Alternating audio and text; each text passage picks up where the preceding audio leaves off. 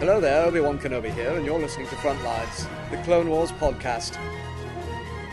The Force will be with you, always.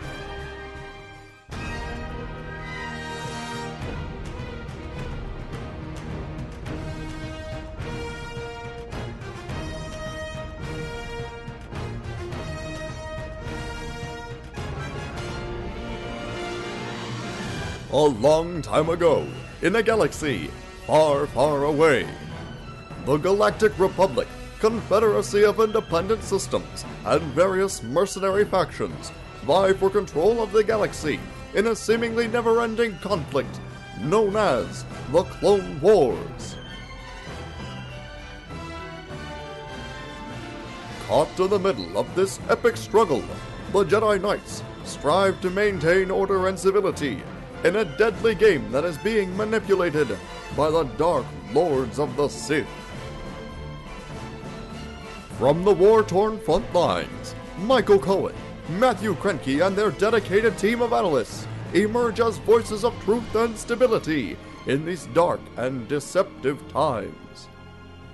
Welcome, Star Wars fans, to Frontlines, the Clone Wars podcast, the original podcast dedicated to the Clone Wars animated series. This is episode number 132 for the episode that disappeared, part 1. I am your co-host, Matt the Crankster Cranky, and just coming off a birthday and getting ready to talk some Clone Wars, your host and creator, Michael Cohen. What's up, Mike? Not too much. Made it through your birthday, okay?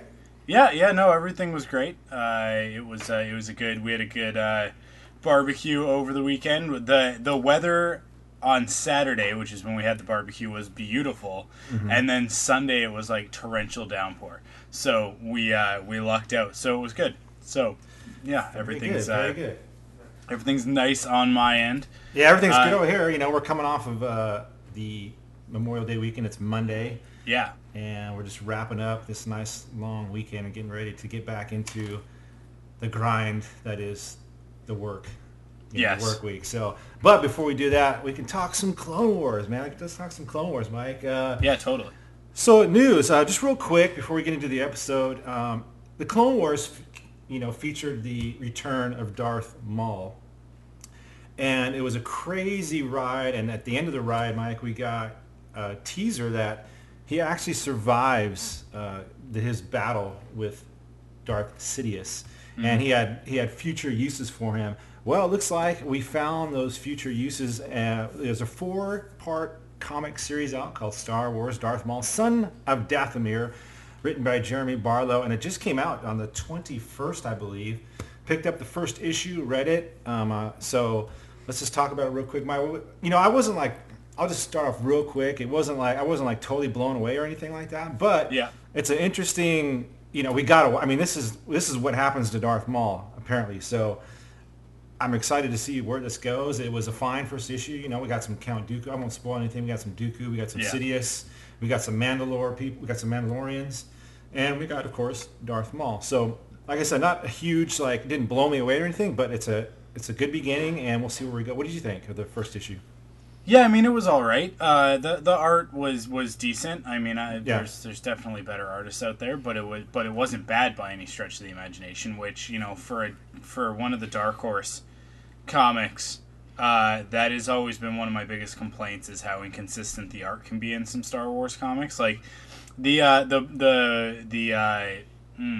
what's his name? Brian Wood.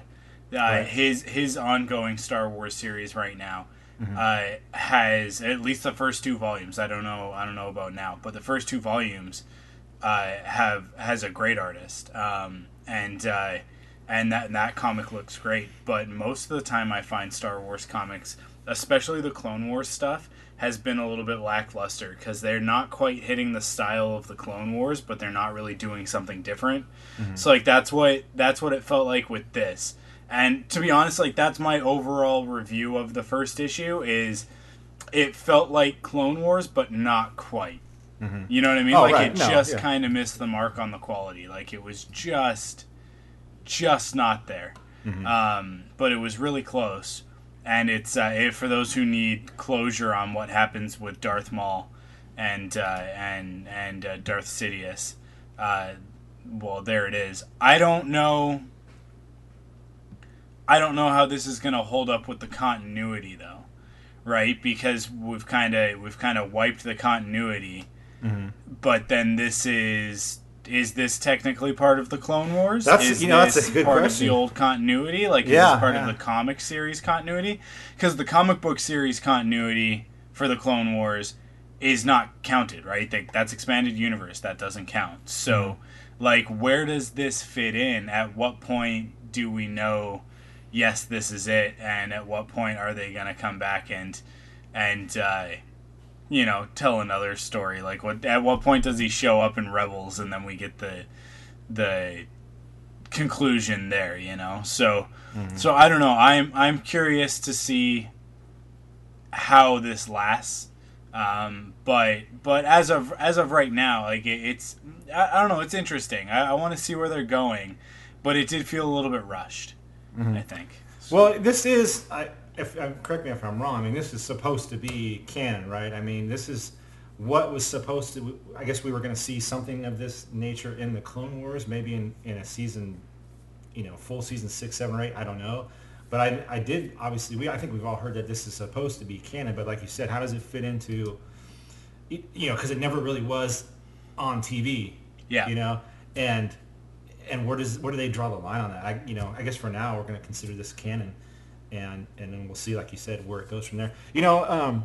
This thing is supposed to end in August 20th. It's a 4-part series. It opens up, for anybody who just wants to know, it opens up with, not too big of a spoiler, it's just the opening. It opens up with Darth Maul captured, because we kind of knew what happened. He was getting, I think, Force lightning at the very end, but he's captured and he's in a cell, and it starts from there. So that's kind of where the jumping off point is.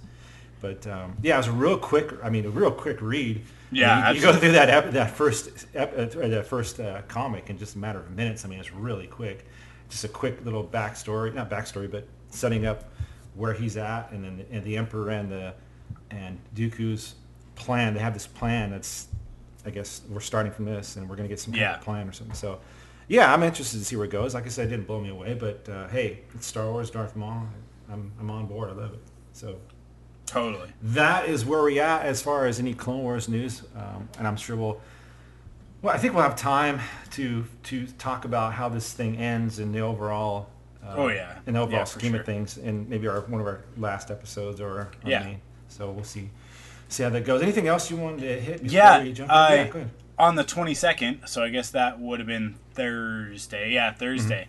We got a surprise announcement. Nobody really saw this one coming. Yeah. But Gareth Edwards, right, director of most recently Godzilla, which is currently in theaters. I mean, it was number 1 2 weekend, not this past weekend, but the weekend before. X-Men have knocked it out of the number 1 spot this week. But yeah, Godzilla, which is a fantastic movie. I saw it and I loved it. So Gareth Edwards directing and Gary Whitta writing. So writer of the Book of Eli, but more importantly, the BAFTA award-winning Telltale Games adaptation of The Walking Dead, which for anybody who plays video games, they know, like, that when you say, like, oh, so-and-so wrote a video game, that's not usually the sort of thing that you're like, oh, well, then they'll make a great movie writer, right? You're kind of like, oh, well, we'll see how this goes. But the Walking Dead video game, the ones by Telltale, are very story-driven. They're what's called adventure games, so that it's much more about character interaction and choice than it is. You don't point guns at things and shoot and that sort of thing. There's not a shooter or a brawler or anything like that. So it's very much dependent on writing, and he was part of that team. So that is I think that's a really great duo to be putting together. It's very interesting because Gareth Edwards, director of Godzilla and previous to that Monsters, which was a really interesting, suspenseful sort of sci-fi movie, and definitely done on the cheap without a lot of effects and that sort of thing, like as much practical stuff and as little on screen as he could manage. So like kind of leaving things to the imagination. And then you get Gary Whitta, who is working on something like The Walking Dead, which is very horror based.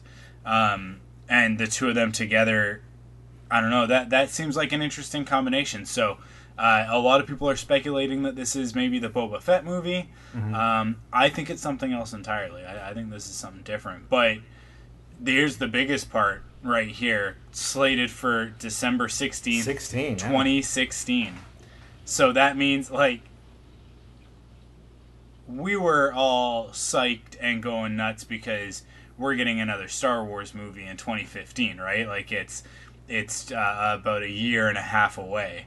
And now we're told, oh no, you're a year and a half away from Episode 7, but you're also 2.5 years away from the first standalone film, which is going to be like, and then the year after that is going to be Episode 8, and then the year after that's a standalone, and then the year after that is Episode 9. Like, I think we're used to it with superhero movies now. I mean, we get 2 Marvel movies a year, and that's kind of the status quo at this point. If Marvel wasn't going to release 2 movies in a year, I think everybody would get really upset and really worried. But never in my life did I think, oh yeah, we'll get a Star Wars movie every year. Every year. As well as 16 episodes of Star Wars Rebels. Right. And like and books and comics Video and everything games, else. Like this is ridiculous news, and this is really cool news for Star Wars fans. There's a lot of people who are maybe a little bit worried that they might water down the franchise by putting out so many movies. But I think what they need to do is they just need to keep the tones separate, right? So one is the saga, and then the other one's going to be who knows, right? So I mean, but by the 2 guys that are involved, it makes me think that something a little bit more suspense driven, something a little bit more of a thriller, horror vein, which could fit with Boba Fett. I mean, there's nothing to say that wouldn't fit with Boba Fett, but it definitely feels like an underworld sort of situation, where we're going to be dealing with some of the darker tones of Star Wars. So I'll have to wait and see for more information on that, exactly what that movie is going to be about. But right now, we know we have 2 Star Wars movies in the near future, and that's something to be happy about. I think that's pretty great. Yeah, you mentioned that, are we going to get oversaturation tired? But it's like the Marvel stuff, it just seems like it's getting better and better. Yeah. And nobody's getting tired of that, so I don't think that's going to be too big of a problem. This Gareth guy, I don't know too much about him. He's got just a handful of directing credits. Looks like he's already attached to Godzilla 2. And then, of course, this Untitled. And we've heard, Mike, we've also heard some stuff about some of these Untitled stuff being, like you said, Boba Fett, Han Solo. And then they also heard, you hear the one about, not Rogue Squadron, but it's called like Red, what was it? Red 5, yeah. Red 5, right? Yeah. Or something like that, yeah. So all kinds of speculation, but I think you said it best. It's like we're getting Star Wars, like we forget about that. We're getting Star Wars every year from 2015 on. We're going to be getting something every year. So, gosh, what an exciting time. And plus, like you said, plus all the series and the video games and maybe new TV series that we don't even know about yet, maybe live action stuff. So, gosh, man, it's just crazy. I mean, never thought just a few years ago this was ever going to happen, and here we are, just on the cusp of just tons and tons of Star Wars. So great time to be a Star Wars fan. Anything else before we hit this episode, Mike? No, I think that's it. We're ready to jump into some Jar Jar action. Jar Jar, yes. Yoda, my old friend, it is I, Qui-Gon Jinn. The voice I hear does not come from within, but speaks from beyond. You must complete what I could not. Come to Dagobah. The answers you seek are here. The creation of the clone army, kept secret from us, Cypher DST. Protocol 66 must not be discovered by the Jedi. Yes, Lord Tyrannus. I'm afraid I'm Trapped. You must face the gravest of journeys to Moribond. Down! Thanks. It wasn't you I wanted to save. This is stretching it even for you, sir. Rex, you're beginning to sound like Obi-Wan.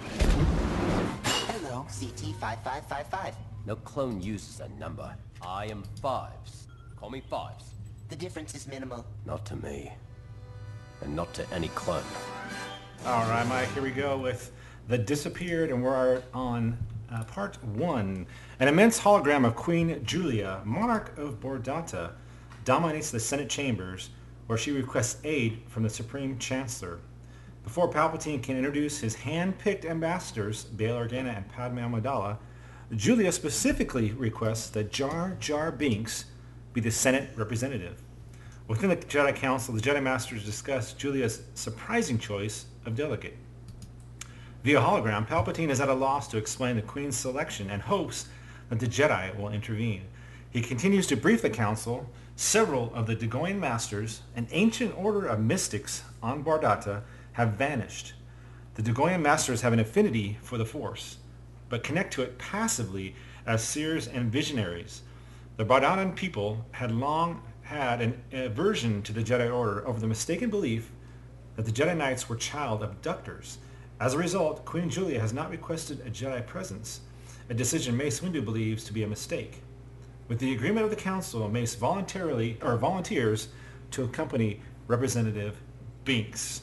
So, Mike, we're on, and we got a couple of first appearances here. First appearance of the planet Bardata, so this is a new planet. Yep. Of course, a first appearance of Queen Julia, and if you look at the behind the scenes of the Star Wars behind the scenes of this particular episode, not necessarily a new species. I think we saw Rats Tyrell in episode 1, kind of the shorter version of these Bardatan people. So yeah, but first time for the Queen and in this series. But so what's going on here, Mike? We got this Queen Julia, who needs some help, obviously, and this is one of those episodes, Mike, where it kind of gets into that. I almost think of it as like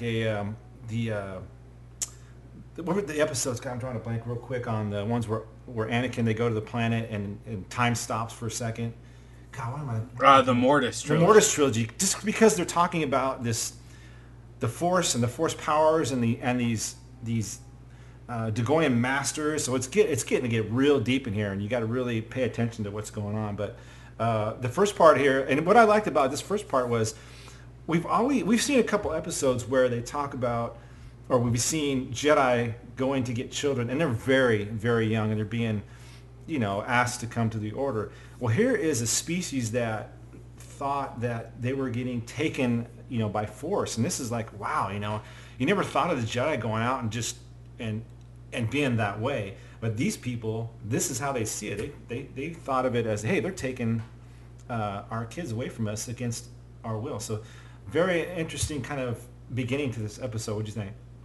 Yeah, it's an interesting plot mechanic to get the characters there, and but I think it's much more interesting once we get there and we start to see what this culture is like, because I think it's very different from any of the cultures that we're used to seeing in the Star Wars universe. Like we're used to seeing a lot of very American influenced, Western influenced, and then Middle East and African influenced, and even some Asian stuff. But this is very much Bardata is very, very. I don't know if it's like it's kind of. It's interesting because it's a mix of things. It's very like there's a little bit of like the Indian, yeah, sort of influence and culture going on there. There's also a little bit of the like a Himalayan, which is similar, right? Like it's the similar region of the world, but other aspects of it, right? Like there's kind of all of these different parts, because like the being hidden away in the mountains sort of thing, like felt very, very much like that. A lot of the artistry is very like the architecture and everything is very sort of Himalayan looking, you know, like sort of that Shangri-La sort of aspect to it. So I really like this where this takes the Star Wars universe, because it's a completely new thing, right? Like it's different from what we're used to seeing, which I'm always happy to see something new. Yeah, and it brings up also, you know, like you said, like why are we at this new place with these new creatures that we haven't seen in this kind of form before, and they talk about how the conflict is galaxy wide. So again, they're showing how deep and how far this conflict has gotten. I mean, it's really just kind of gotten out of hand. It's just going crazy now. It's going out to these worlds that would never have been touched before. Now this is how far it's spread. So the Republic has to go and do what they can and help. And but I mean, yeah, I'm really interested about the strong but passive connection to the Force that these people have, and we'll get into that here in a second. Go ahead, Mike. Before long, Mace and Jar Jar pilot a Jedi T6 shuttle to the mountainous world of Bardata. Jar Jar explains to Mace that he has known Queen Julia for a long time. The shuttle sets down at the Dagoyan Temple on Bardata, where it is met by dignitaries High Seneschal Patine and Savat, flanked by honor guards. Patine greets Windu coldly, saying he was uninvited, but Jar Jar vouches for him. Per custom, Savat... Sorry, is Savate or Savat? I think it's Savat. Savat asks Windu to hand over his lightsaber. The delegates are escorted into the temple's candle-lined royal audience chamber, where the Bok Tov Council presides. The striking Queen Julia sits at the head of the chamber in the largest throne, but 7 of the 12 thrones are conspicuously vacant. Julia questions Mace's presence, but Jar Jar explains that Windu is actually his servant. Julia accepts this, but asks for Mace to leave. The Jedi Master is escorted out of the chamber, and the Queen worriedly tells Jar Jar that she fears an ancient prophecy is coming true. The Dagoyan Masters are vanishing. Should they disappear from the galaxy, darkness will arise and engulf everything. Jar Jar is committed to stopping this. Julia asks the rest of the Bok Tov Council to leave, to give them a moment of privacy. Alone, Julia embraces and kisses Jar Jar, her love, and invites him to meditate with her.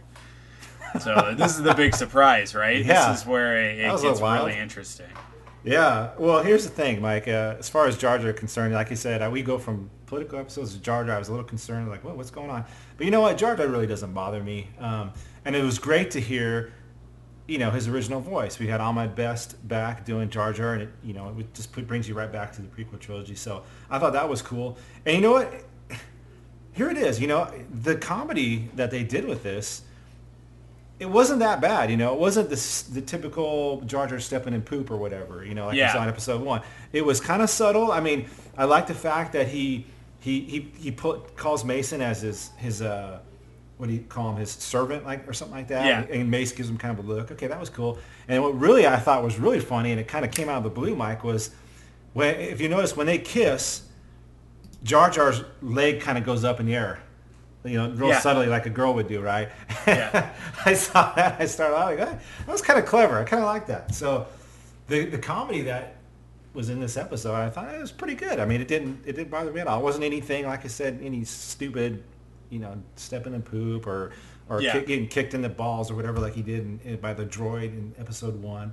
So I thought it was kind of cool. But the crazy thing is, Jar Jar had a love interest back. Yeah. You know what I mean? It's like, wow, I did not see that coming. You just figured he'd be with his own people, but apparently he's got some kind of history with this Queen Julia. So that's the reason why she asked for him and him alone. So, I don't know exactly what he was going to do. I don't know. Maybe she doesn't know him as well as she thinks she does. I mean, this is Jar Jar we're talking about here. But we'll find out some more what happens later on when he actually gets in the mix of this. The next day, you wanted anything else, Mike, before we go on? No, go ahead. Okay, the next day, Mace paces the hallways outside the royal apartments, talking to Yoda via hologram. Windu senses a great disturbance in the Force, but it is difficult to pinpoint. When Mace approaches the chamber, the Dagoyan guards bar his entrance. Not even a mind trick will get them to lower their guard. Mace then walks away. Curious as to what he is up to, the guards follow him around the corner. Mace gives them a slip and works his way back to the apartments. Inside the royal apartments, Jar Jar and Queen Julia practice a form of Bardatan meditative exercises.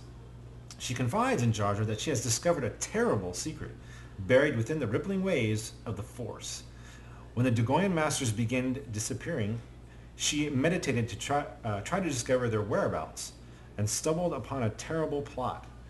Julia does not trust anyone else with this information, so she is angered when Mace barges into the apartments. Julia orders the guards to take Mace away. Jar Jar promises to handle this and escorts Mace out of the apartments. Windu demands an update from the Gungan. Jar Jar explains that he has spent the night rekindling a romance with Queen Julia. Mace worries that Jar Jar is jeopardizing the mission, but Jar Jar explains that it is only Queen Julia's love for Binks that allows for a Republic presence on Bardata. Mace gives Jar Jar a comlink and instructs him to keep him updated. When Jar Jar returns to the royal apartments, he is shocked to find that Julia has disappeared. The guards are at a loss and she has vanished from a closed room like the other Dugoyan Masters. The guards call for an emergency session of the Bakhtov Council. The Queen said no interruptions.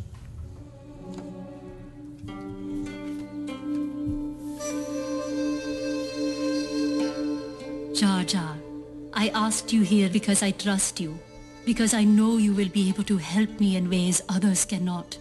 Misa hoping so, my lady. You will let me inside. You should know better, Master Jedi. That will not work on a Dugoyan. I have discovered a terrible secret, buried within the rippling waves of the Force. Maybe it's best to get Master and Mace to hear this? No, Jar Jar. Only you. I must tell you I cannot trust the Jedi with this secret. When Masters started disappearing, I meditated to try and discover their whereabouts. But what I saw was shocking. I stumbled upon a terrible plot. Excuse the intrusion, Your Majesty. I will not excuse you. Where are the guards who told you to enter? The guards had other business to tend to. We apologize, Your Majesty. The Jedi slipped past us. You see, Jar Jar, these Jedi are deceptive, as I said. Julia Queenie, but you said let Misa handle this. I promise the Jedi Master and Mace will be no trouble for you. Very well, Jar Jar. Take him out of my sight. I will wait right here for you. So the first thing about this, Mike, is I like the fact that here's another species that is not susceptible to the Jedi mind trick. So we've seen that a few times now in the movies, and just another species here that doesn't fall for that trick. But there's always a way around it. Mace is a pretty talented Jedi. He's able to lure them away and get into what he wants. But what is his secret? I mean, she has a secret, right? And we obviously find out at the end, but this is still one of those bizarre, I'm still racking my brain around this. Like, I guess we can talk about it more when we get to the actual scene about them sucking the Force out, but that is the secret she has, and it's just like, wow, I mean, this is really you got to really put the thinking cap on this, because I am still trying to figure out what the heck is going on. I mean, I had no idea you can actually pull the Force out of somebody and put it in some kind of a container and possibly use it later on. I don't know where we're going with this, but that's the only thing I can think of. Why else would they be using this this procedure to pull Force out of these mystics? So I don't know, man. I'm totally out of loss right now. Can you help me out with that? I could, but I don't want to spoil the second episode. Oh, it's part of the second. Oh shoot, here we go. Okay, that's just me not being up to date on everything. So yeah. So what else about this particular scene? Anything you want to highlight as far as this scene, or is it? I just think it's interesting how this culture doesn't revere the Jedi like so many others do. Oh yeah. And in fact, they kind of have a distaste towards Jedi. I think that's interesting. I think that's really cool. Yeah, I mean, he comes in and she, what is he doing here? Get him out of here. And the whole kidnapping of the kids back. That's the whole part of this story is is the kidnapping. So is that at all going to be explained, or is that all we get? It's just they used to... It's mostly just sort of like flavor for understanding why the Dagoyans don't like the Jedi very much. Mm-hmm. Okay, go ahead. The hurried counselors nervously take their seats as Savat calls for order. High Seneschal Patine declares that the disappearance of the Dagoyan masters and the Queen is proof that the prophecy is being fulfilled. If Julia does not return in 3 rotations, then she will be gone forever, and a new era of darkness will rise throughout the galaxy. Mace Windu steps forward to speak, but is shouted down by the Baktov Council, who proclaim the Jedi to be a harbinger of doom. Jar Jar speaks, vouching for Mace, and assures the Council that Queen Julia has called him to help solve this mystery. Mace must speak through Jar Jar to find answers, so Jar Jar asks about the origin of the prophecy. Savat explains the prophecy was spoken by the Frangal clan, worshippers of an ancient demon, Malmoral. An ancient Frangal shrine is buried deep beneath the Dagoyan temple, a cursed place that no one enters. Mace decides that is where they must begin their search. Jar Jar announces as much, drawing the applause of the Baktov Council. So here's another thing too, this darkness that will rise throughout the galaxy, and these people see Mace as the harbinger of doom. They see him as the reason that this kind of, these problems that they're having is actually accelerated. Now the Queen's gone, and they're losing people left and right. So darkness through the galaxy, what in the heck? So again, Mike, I guess we're talking that we'll find the answers the next episode as far as what this particular darkness is. Yeah. There was a little bit in this one, but yeah, there's more to it. Okay, and this is where we get into.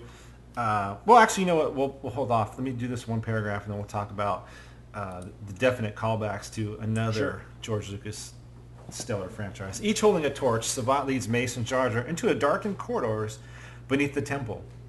Savat explains to the worlders that long ago, the Frangal ruled Bordata for most of its early history.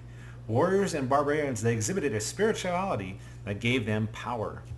Savat returns to Mace his lightsaber, hopeful that the Jedi Master will not have need of it.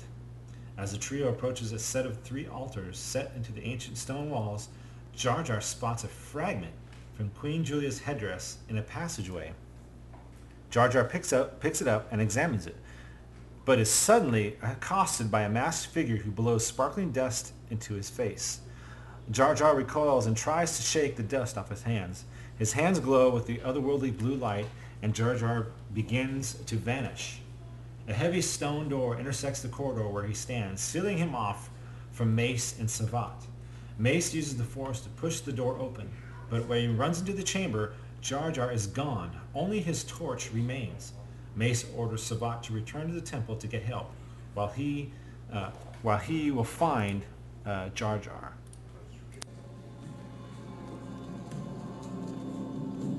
Misa not liking this place. No way.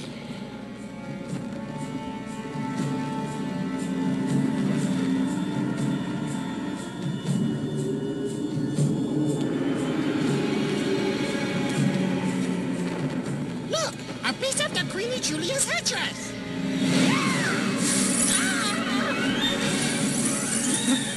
Oh no, Misa disappearing.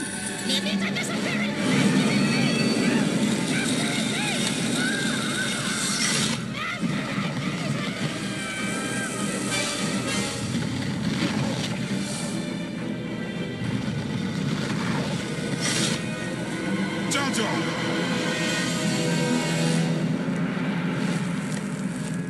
He's been taken just like the Queen.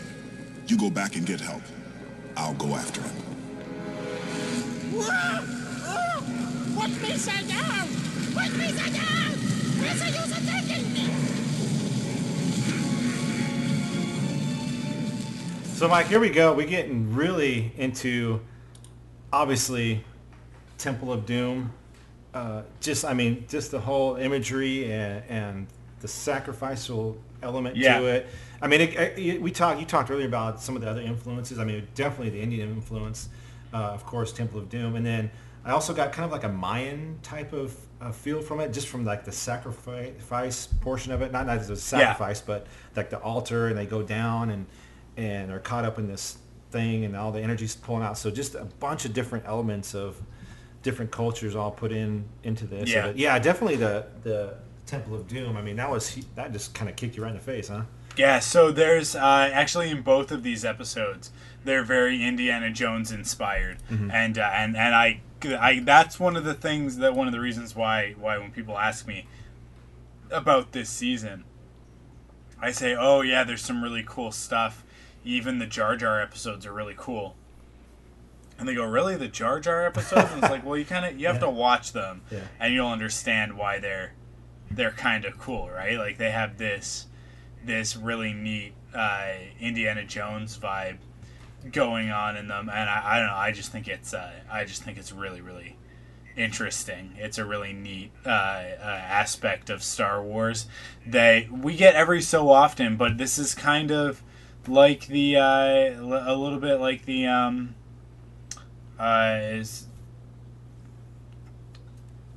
I don't want to give away anything, so I'll say it's very similar to the Youngling arc, where we got a little bit more of the mystical side of things, and it's connected to some other Star Wars things. I mean, you mentioned the Mortis trilogy earlier, right? And that's definitely one thing, one place where you can see some influence, and this is sort of a similar type of area in this.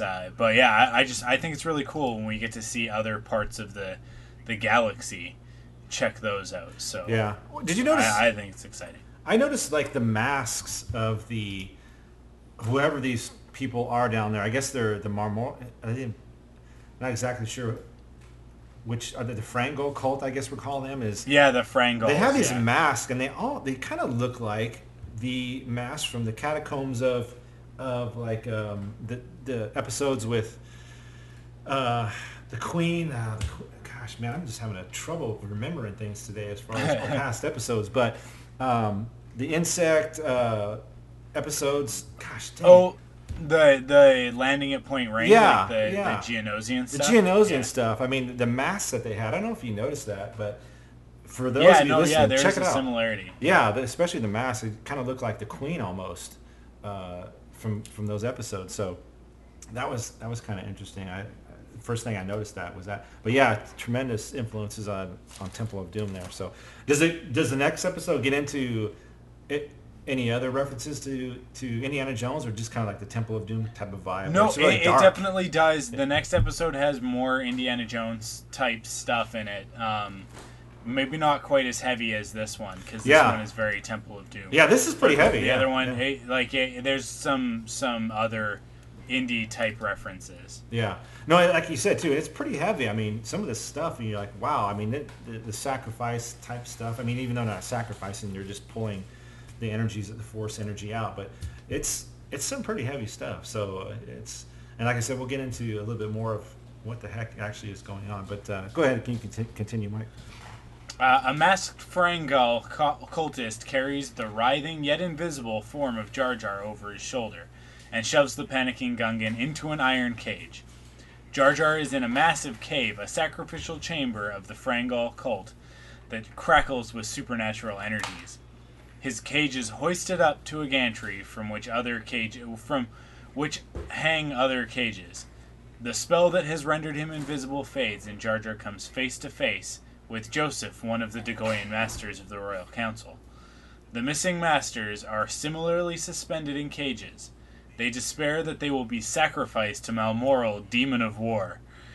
The cages dangle over a massive volcanic vent, crossed by bridges of heat-blasted stones. On this structure is a massive carved creature head that crackles with unknown magic. This is Malmoral. An oiled slide extends from the monstrous mouth up to a sacrificial altar. So this is where we get and I kind of missed it the first time, the head. So sacrificing these energies, and we find out where the rest of the Dagoyan masters. They're all right here. They're all in these cages, and they're all being Yeah. sacrificed to this Malmural god that they're going to take the force energies into this little orb. So, but yeah, man, tremendous. You know, like I said, it's pretty deep, pretty dark stuff. So just like the Temple of Doom was. I mean, most people talk about how, we were just talking about this yesterday. My parents were over and they were talking about Indiana Jones and how they didn't really care for Temple of Doom just because it was so dark.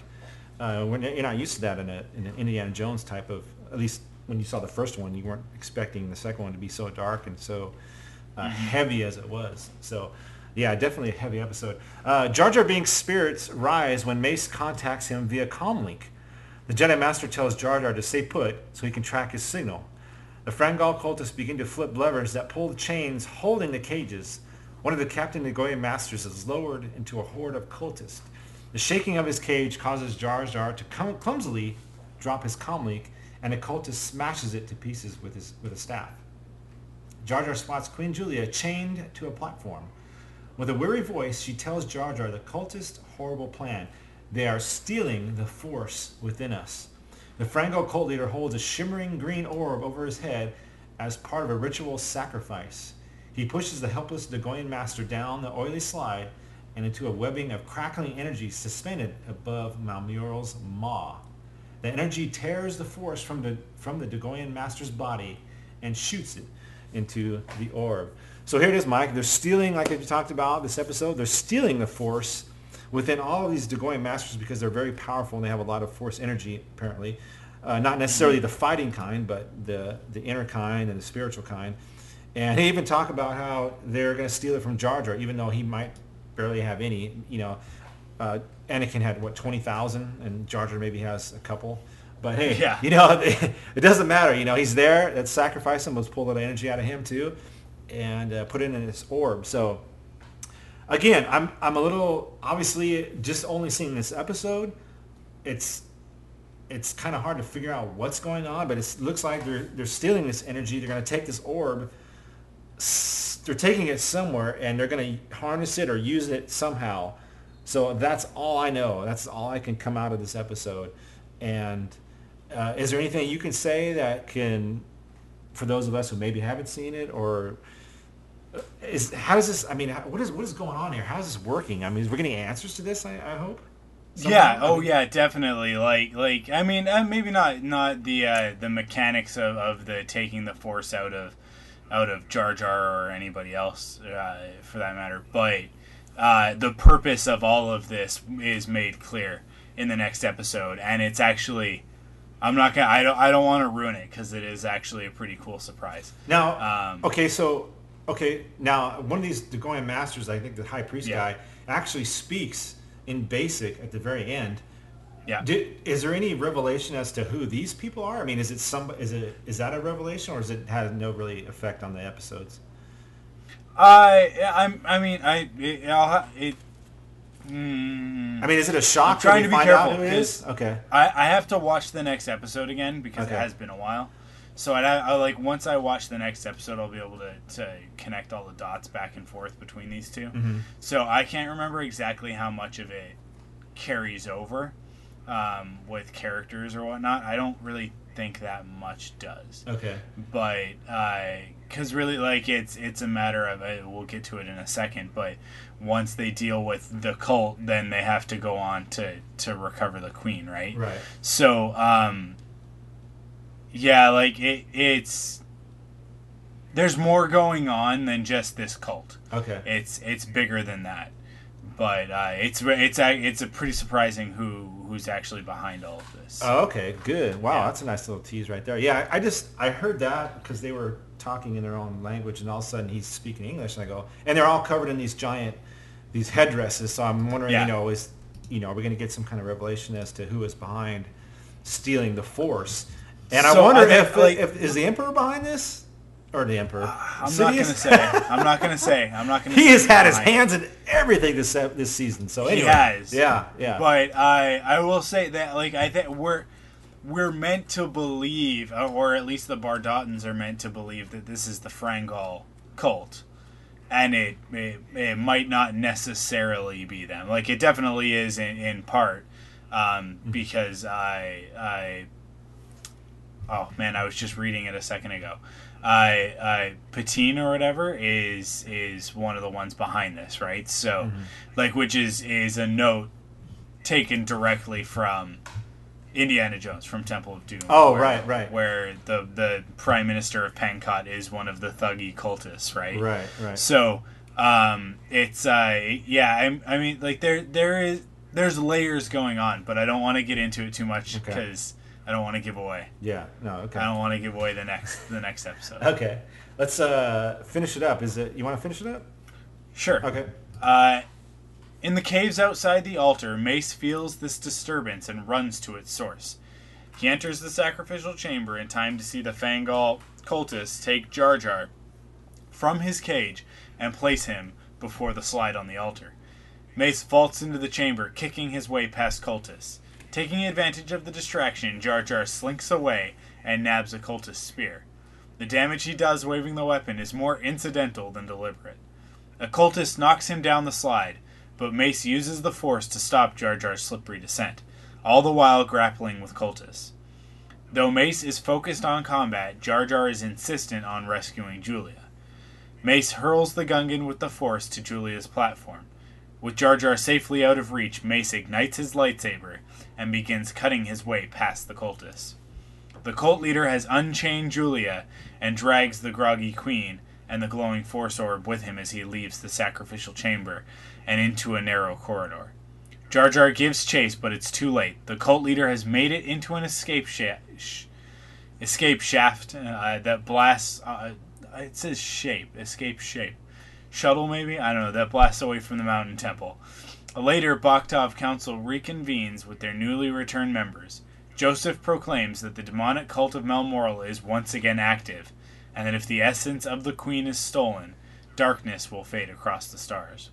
Jar Jar swears to find and rescue the Queen with Mace's help. The Dogoyan masters cheer them on.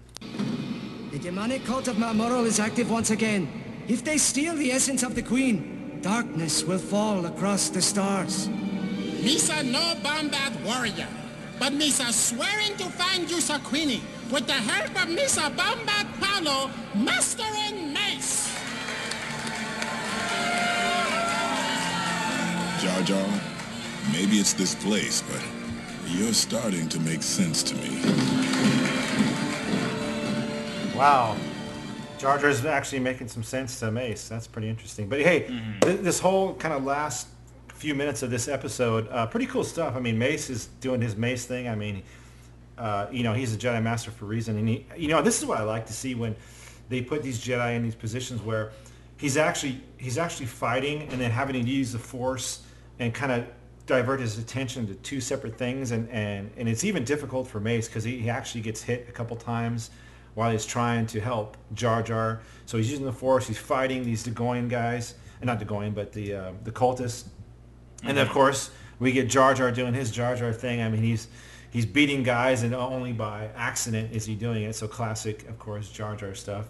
But yeah, I know it's a nice, cool action sequence in the end of this. The lighting and the look of it, the vibe, like we've talked about, the temple vibe is, I thought was really cool. So even in these episodes, just like the Clovis stuff, you got the politics, but they were able to throw in some really cool action, some really great stuff with Anakin. They're doing the same thing here with Mace and a nice, fight or sequence of action with him and Jar Jar. And of course, the episode ends with that nice little exchange between the two. So there's a little bit of camaraderie going on with these two now. So that was kind of cool. That's how it ended, though, kind of on a cliffhanger. The Queen has been, was able to escape with one of the cultists, and they're off going to another. So where's this planet they're going to? I mean, we're going to find that out too. I didn't hear anything about the planet they were going to. I don't know. What'd you think, Mike? Am I missing something, or we get that in the next episode also? As far as the planet. Yeah, we'll see it next episode. Okay. It's as far as I know, it's a new planet. So. Okay. So that's how it ends. That's the first of this 2-part here. So pretty good. Like I said, Jar Jar stuff. You never thought you'd watch a Jar Jar episode and be like, oh, it was pretty cool. Like I said, the comedy worked. Wasn't over the top or anything like that. And it was cool seeing Mace again doing his thing. So all in all, like I said, like you said, Mike, this whole season has been it's been good. You know, it hasn't really been a down episode yet, like we've had in sort of the past, where there's been episodes where like, you know, you can kind of like, there was really not too much there, but there's always something out of these season 6 episodes. You're like, that was pretty cool. So that's gonna do it, though. Let's get to some. You want to do some emails, Mike? We got one email that that talks about the Clovis arc. So let me read that real quick. It says, "Hello, Frontlines hosts. I'm a listener from a while back who was super excited to see the final episodes of the Clone Wars come to Netflix, along with the return of your awesome podcast. I'm writing to share my thoughts on the Rush Clovis arc. Of all the arcs in the Lost Missions, I think this one has been the most underrated. I really enjoyed it because I feel that it represented the crew of the Clone Wars finally perfecting a political drama storyline. In the past seasons of the Clone Wars, there was a huge contrast between the energetic action episodes and the more drab political storylines. Many fans of the show just wanted to get past the politics and get more action-oriented content. Through the seasons, I feel the creators got better and better at telling a compelling political story and inserting just the right amount of action to make it interesting. Finally, I think the creators have perfected that balance. This arc has had some astounding action along with serious tones and thought-provoking drama. I love the insight into Anakin and Padme's relationship, which has not previously been very explored in the series. I enjoyed seeing Clovis developed as a more than one-and-done character, and I liked the debatability of whether he was a hero or a villain. I had talked about that last couple episodes, Mike. After many Senate episodes over the last 6 seasons of the show, I was really glad to see the best ones ever at the close. While these episodes may not be impactful on the Star Wars universe as the Yoda arc or the Order 66 arc, I have to say I found them no less entertaining.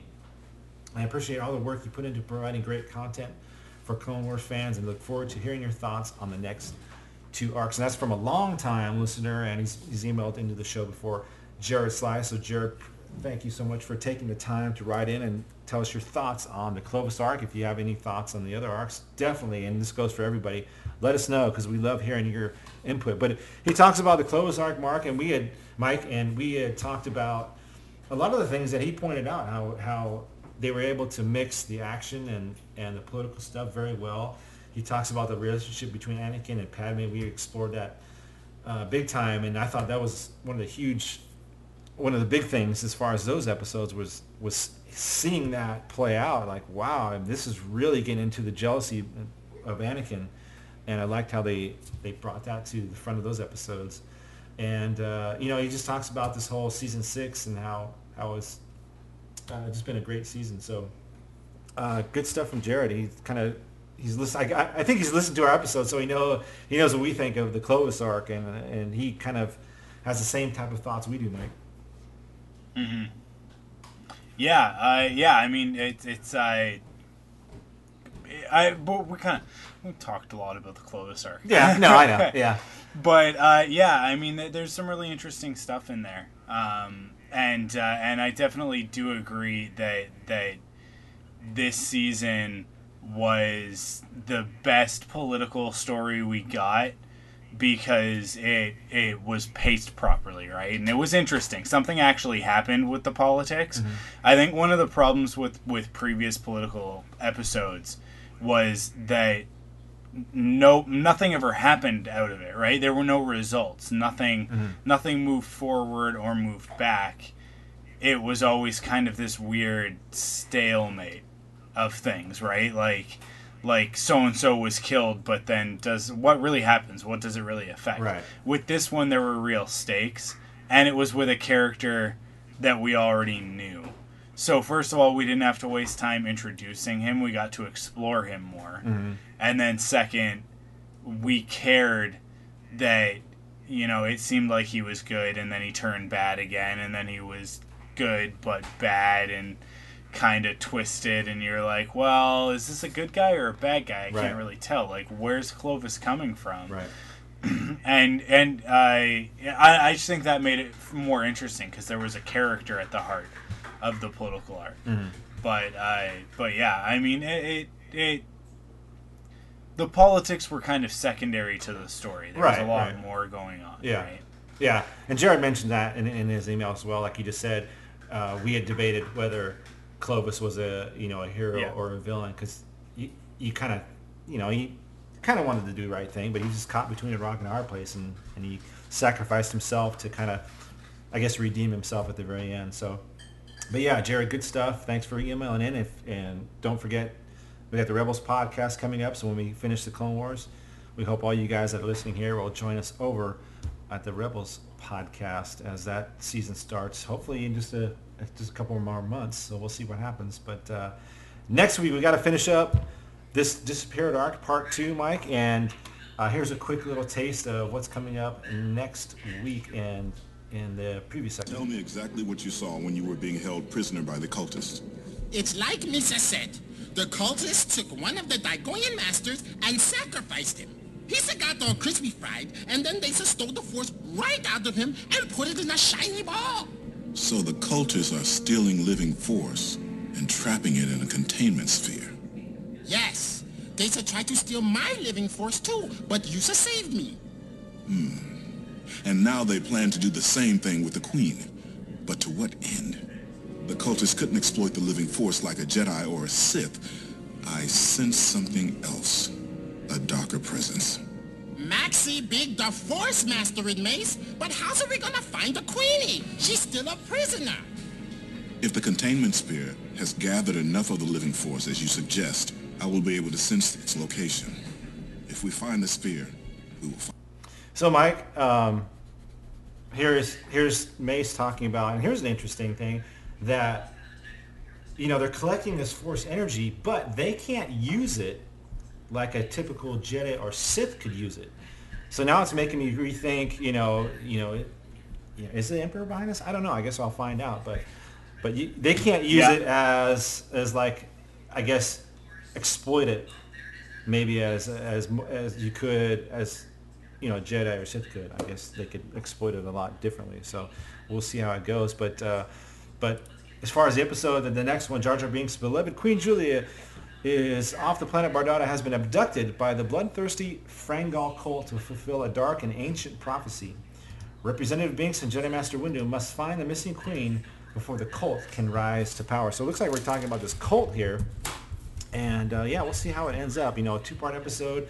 We're gonna get right to the what's going on with this next episode. So looking forward to seeing how Jar Jar ends up, and maybe the last time we'll ever see Jar Jar in Star Wars canon media. So we'll see how it goes, Mike. Huh?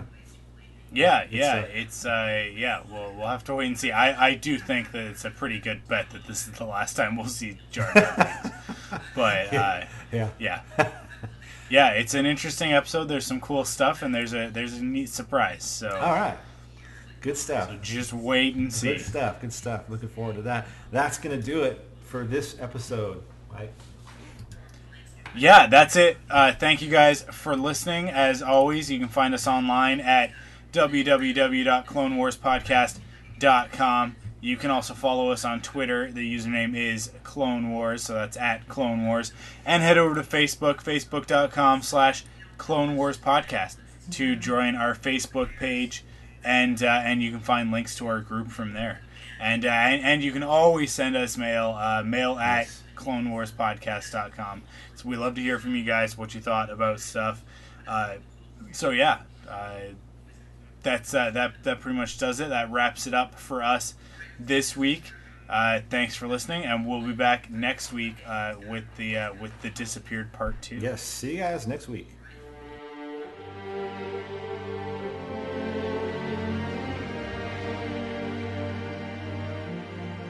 Well, another close to another wonderful show. Obi-Wan Kenobi here, saying thank you for listening to Frontlines, the Clone Wars podcast. The Force is strong with you all, and it will be with you always.